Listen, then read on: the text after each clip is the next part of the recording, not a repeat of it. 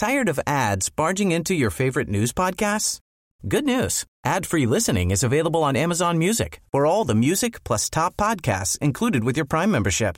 Stay up to date on everything newsworthy by downloading the Amazon Music app for free or go to amazon.com/news ad free. That's amazon.com/news ad free to catch up on the latest episodes without the ads. This is MPB News. Hi, this is Karen Brown. Thanks for checking out the Mississippi Edition podcast. If you like what you hear, click subscribe, hit like, or leave us a comment if your app has that feature. Then find other MPB podcasts by searching MPB Think Radio on your favorite podcasting platform. Thanks.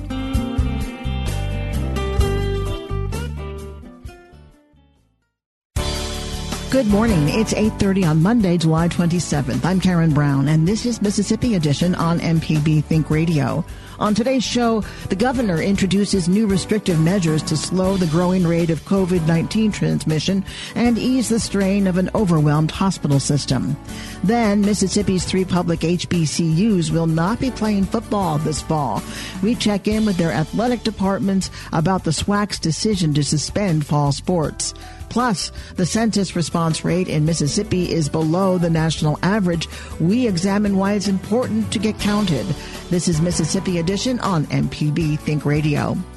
Governor Tate Reeves is taking more restrictive measures to slow what has been the worst month of COVID-19 transmission since the pandemic reached Mississippi in mid-March. Last week, Reeves announced 3 new additions to existing measures, beginning with the addition of 6 new counties under his mask mandate. Reeves added Calhoun, Holmes, Lamar, Montgomery, Winston, and Yalobusha counties to the existing list of 23 under the current order.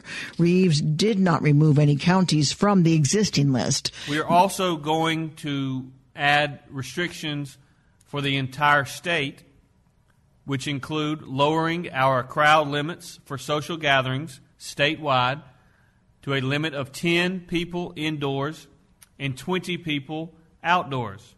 We know that it is no safer to throw a party in a parking lot than it is to go to a bar. We just can't be allowing that to happen right now because it is a death sentence for many who come in contact with those who are partying. It may not be a death sentence for those who come in immediate contact with them, but when they go back out into society, when they go back into their homes and they take it to their moms or their dads or their grandmoms or their granddads, it can be a death sentence, either for their moms or grandmoms, or if their moms and grandmoms or granddads work in our long-term care facilities, it can be a death sentence for the ones that they spread it to. So statewide, for those venues that do not otherwise have limitations, and so these are for social gatherings, mainly parties thrown at your house or other places, is now limited to 10 indoors and 20 outdoors statewide. The third added measure by Reeves restricts operations in bars. Reeves says bars should look and work more like restaurants with spaced seating and cited the growing number of cases in 18 to 39-year-olds as a motivating factor behind the order. There are degrees to which quality of care can be delivered. For instance, whether you have COVID-19 or you're in an automobile accident or if you have a heart attack, the difference between going to an emergency room and being treated within the first 20 minutes or getting in an ambulance and driving for 2 hours to the first available bed is a very different outcome long term. The difference between having doctors and nurses that are working on you that are well rested, that have not been overwhelmed, that have not been working 22 hours a day, 7 days a week, versus those who have, is just a different level of quality of care. We're all humans.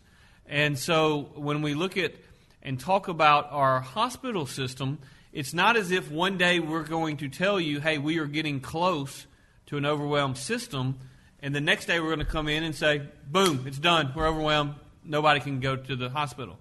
It's degrees.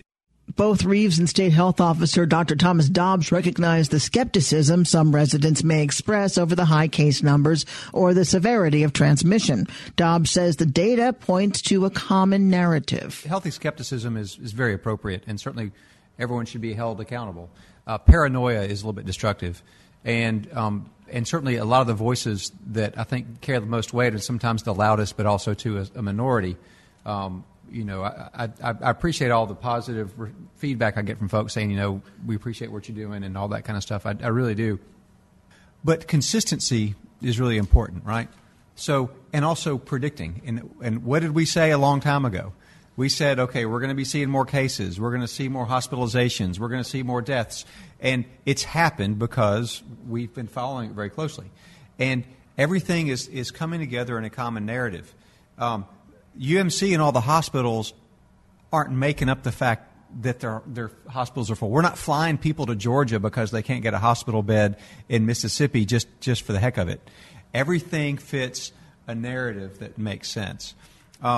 Be skeptical of the skeptics, because it's really easy to have a wacky idea and a medical degree from Facebook and think you know what you're talking about. So, please ignore conspiracy nonsense. And I've spent my whole life doing this. This is what I've committed myself to. This isn't just some random one-off sort of thing I'm doing for fun of it. The trend of high cases has some communities and school officials rethinking plans to resume school in August.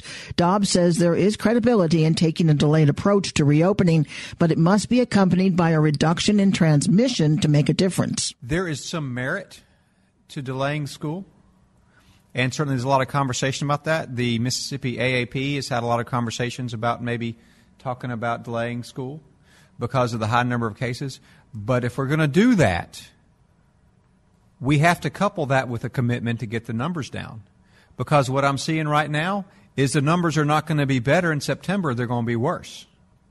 They don't have to be, but delaying as appropriate and getting a little bit more time to make plans and also to see where things are is a very valid approach, and it's something that I think can make some sense. But I think there's just more to come on that conversation.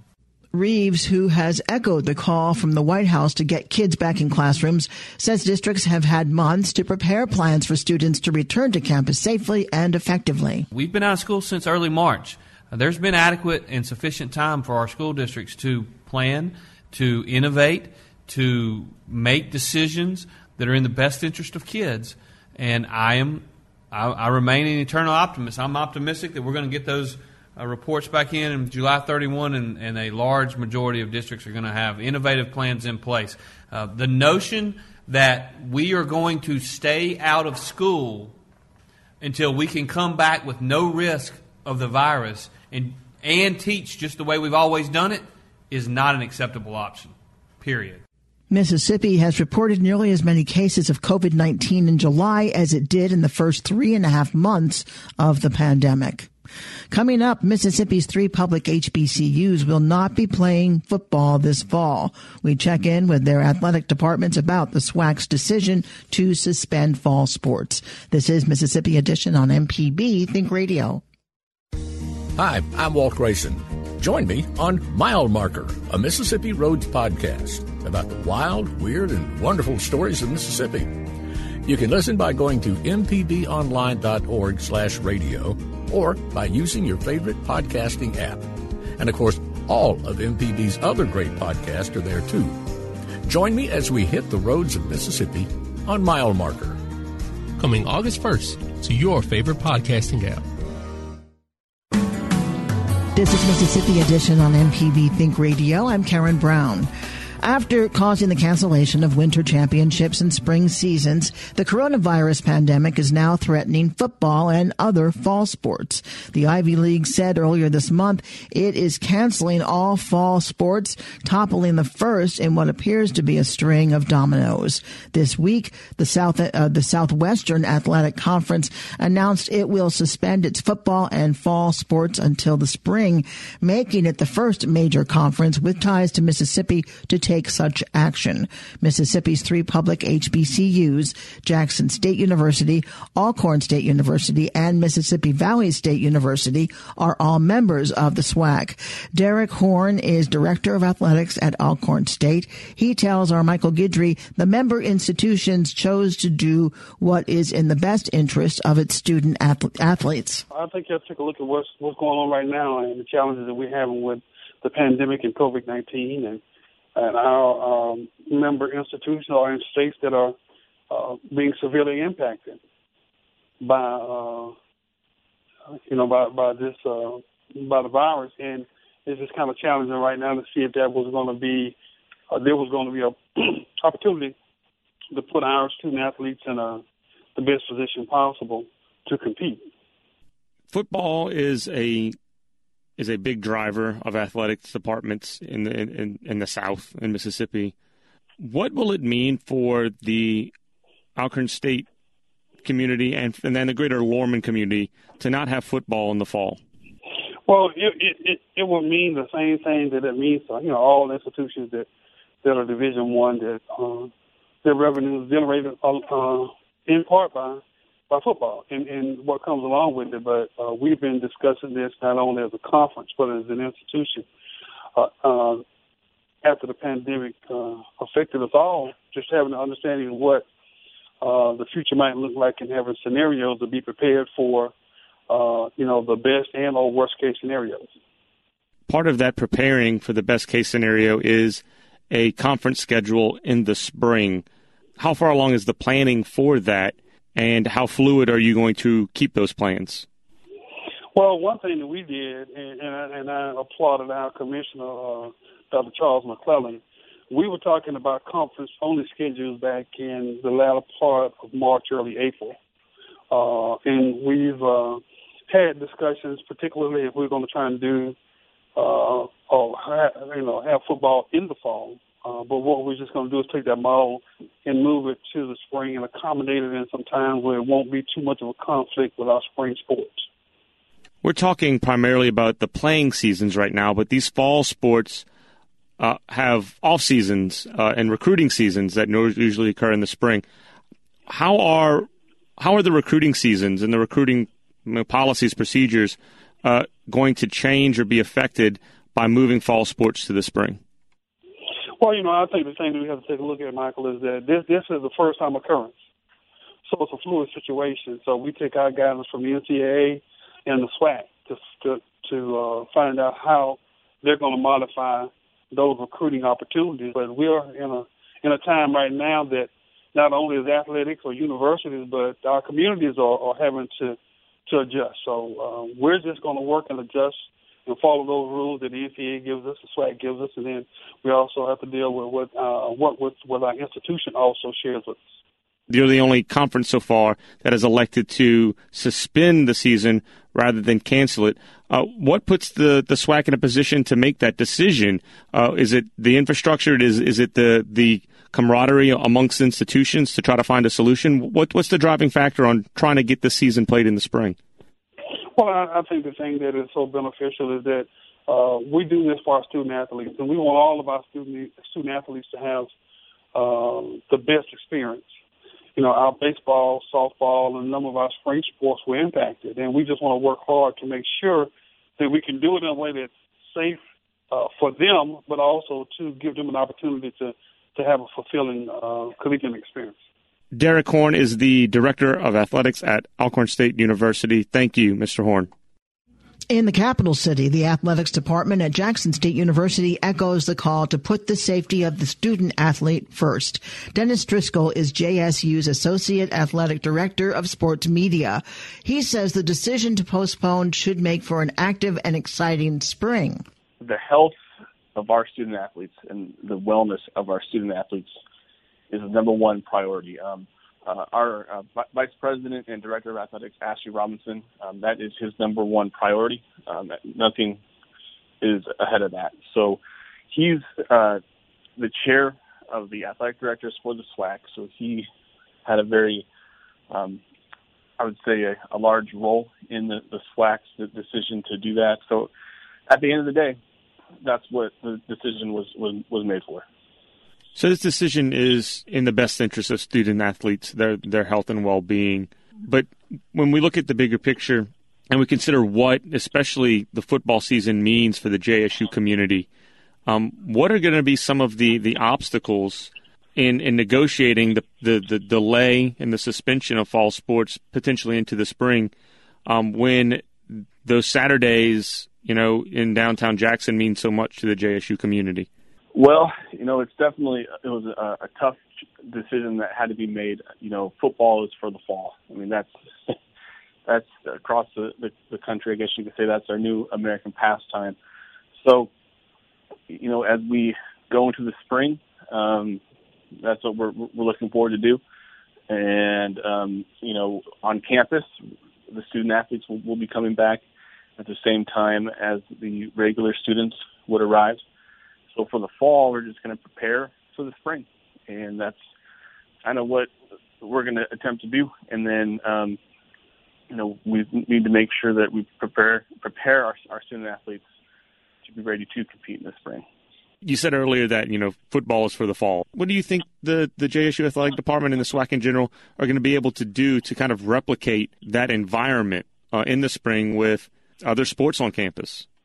That's a great question. So, we're moving all of our fall sports to the spring. That includes football, obviously, volleyball and soccer. So there is a chance for the spring, from January or February to May, it's going to be sports nirvana. We're going to have probably, honestly, something going on every day on campus. And that's going to be really exciting. We have something called Blue and White Week that A.D. Robinson calls our spring homecoming, which will probably be our homecoming now. So obviously we're all very disappointed that there won't be a fall, but now we have an opportunity come next spring to really just blow it out of the water. Because, there's going to be something every day on campus. You're going to have all these sports. So we're just all excited for that and see what the spring can do for us. Dennis Driscoll is the Associate Athletic Director of Sports Media at Jackson State University. Dennis, thank you so much. Thank you. Last week, the Mississippi Association of Community Colleges announced it's pushing back the start of its football season to October. Schedules will be reduced to division opponents only, with a playoff to determine the championship. Neither the Southeastern Conference nor Conference USA, the other two NCAA Division I conferences with ties to Mississippi, have announced changes to their seasons. Coming up, the census response rate in Mississippi is below the national average. We examine why it's important to get counted. This is Mississippi Edition on MPB Think Radio. Deep South Dining is the show all about the culture of Southern flavor, from fried chicken and collard greens to shrimp and grits and a glass of sweet tea. Subscribe now to the podcast using any podcast app or download our MPB Public Media app. This is Mississippi Edition on MPB Think Radio. I'm Karen Brown. The U.S. Census Bureau is continuing to count every person living in the country for the 2020 census.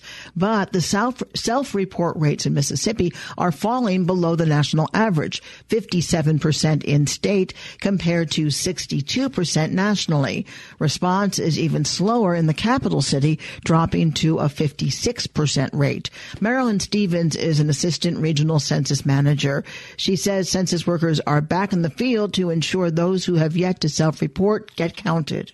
If you don't get your mail directly to your home, but you receive your mail from a post office box, then we have to hand deliver your census materials in an operation we term update leave.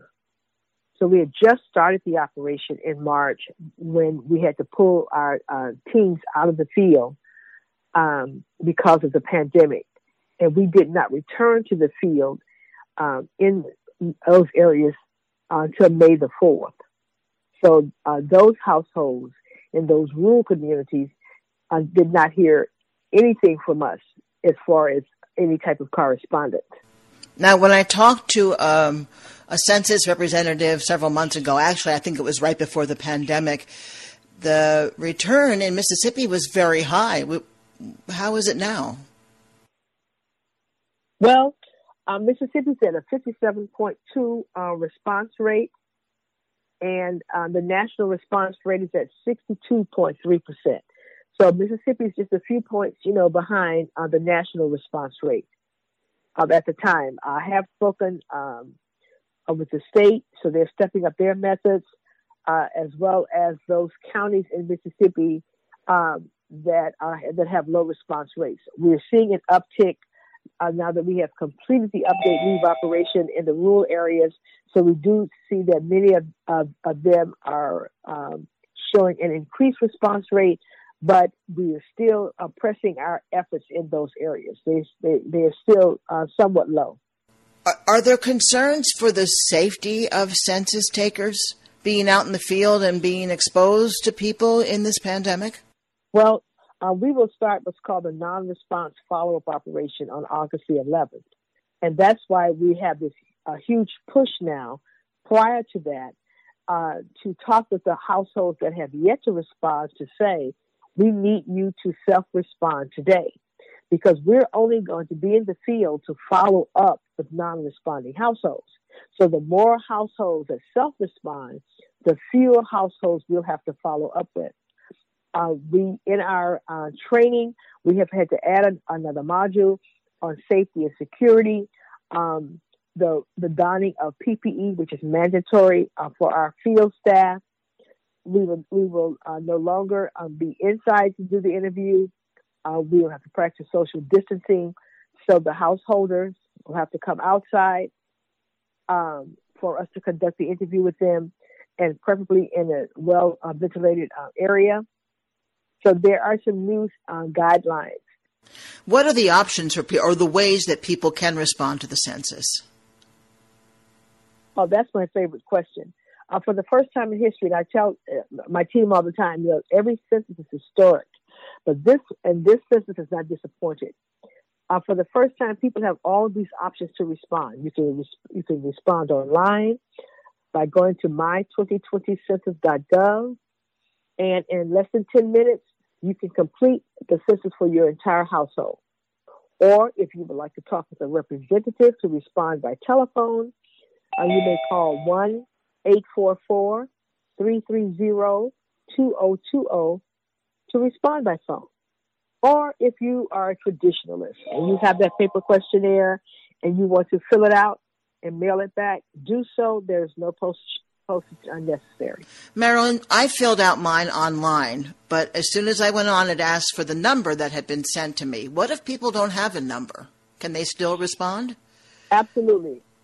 Right. Yes, they can. Right underneath those boxes for your ID number, that really all that ID number did was identify the map spot where your address is.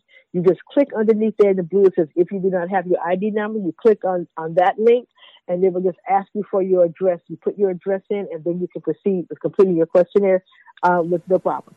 Now, here's the most important question, and my final question. Why is it so important for people to participate in the census?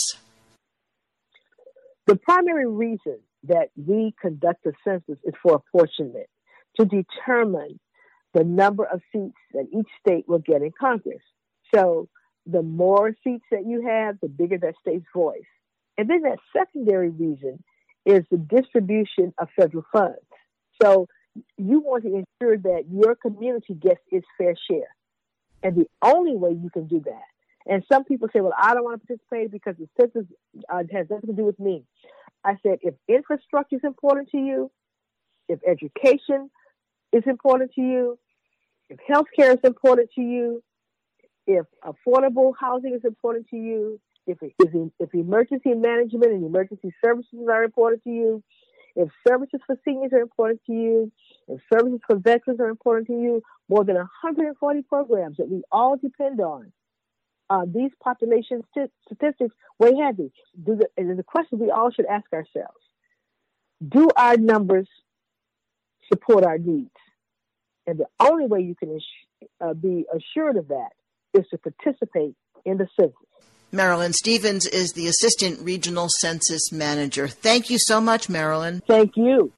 The Census Bureau says the COVID-19 pandemic underscores the need for accurate 2020 census data and is encouraging people to respond to the 2020 census on their own, so fewer census takers need to visit non-responding households. This has been Mississippi Edition on MPB Think Radio. Thanks for listening to the Mississippi Edition podcast from MPB News and MPB Think Radio. Don't forget to subscribe if you haven't already, and if your app lets you, leave a comment or review. We really do appreciate it. Remember, you can always get in touch with MPB News on Facebook and Twitter, and fresh episodes of the podcast are posted every weekday morning. I'm Karen Brown. Thanks for listening. This is Mississippi Edition from MPB Think Radio.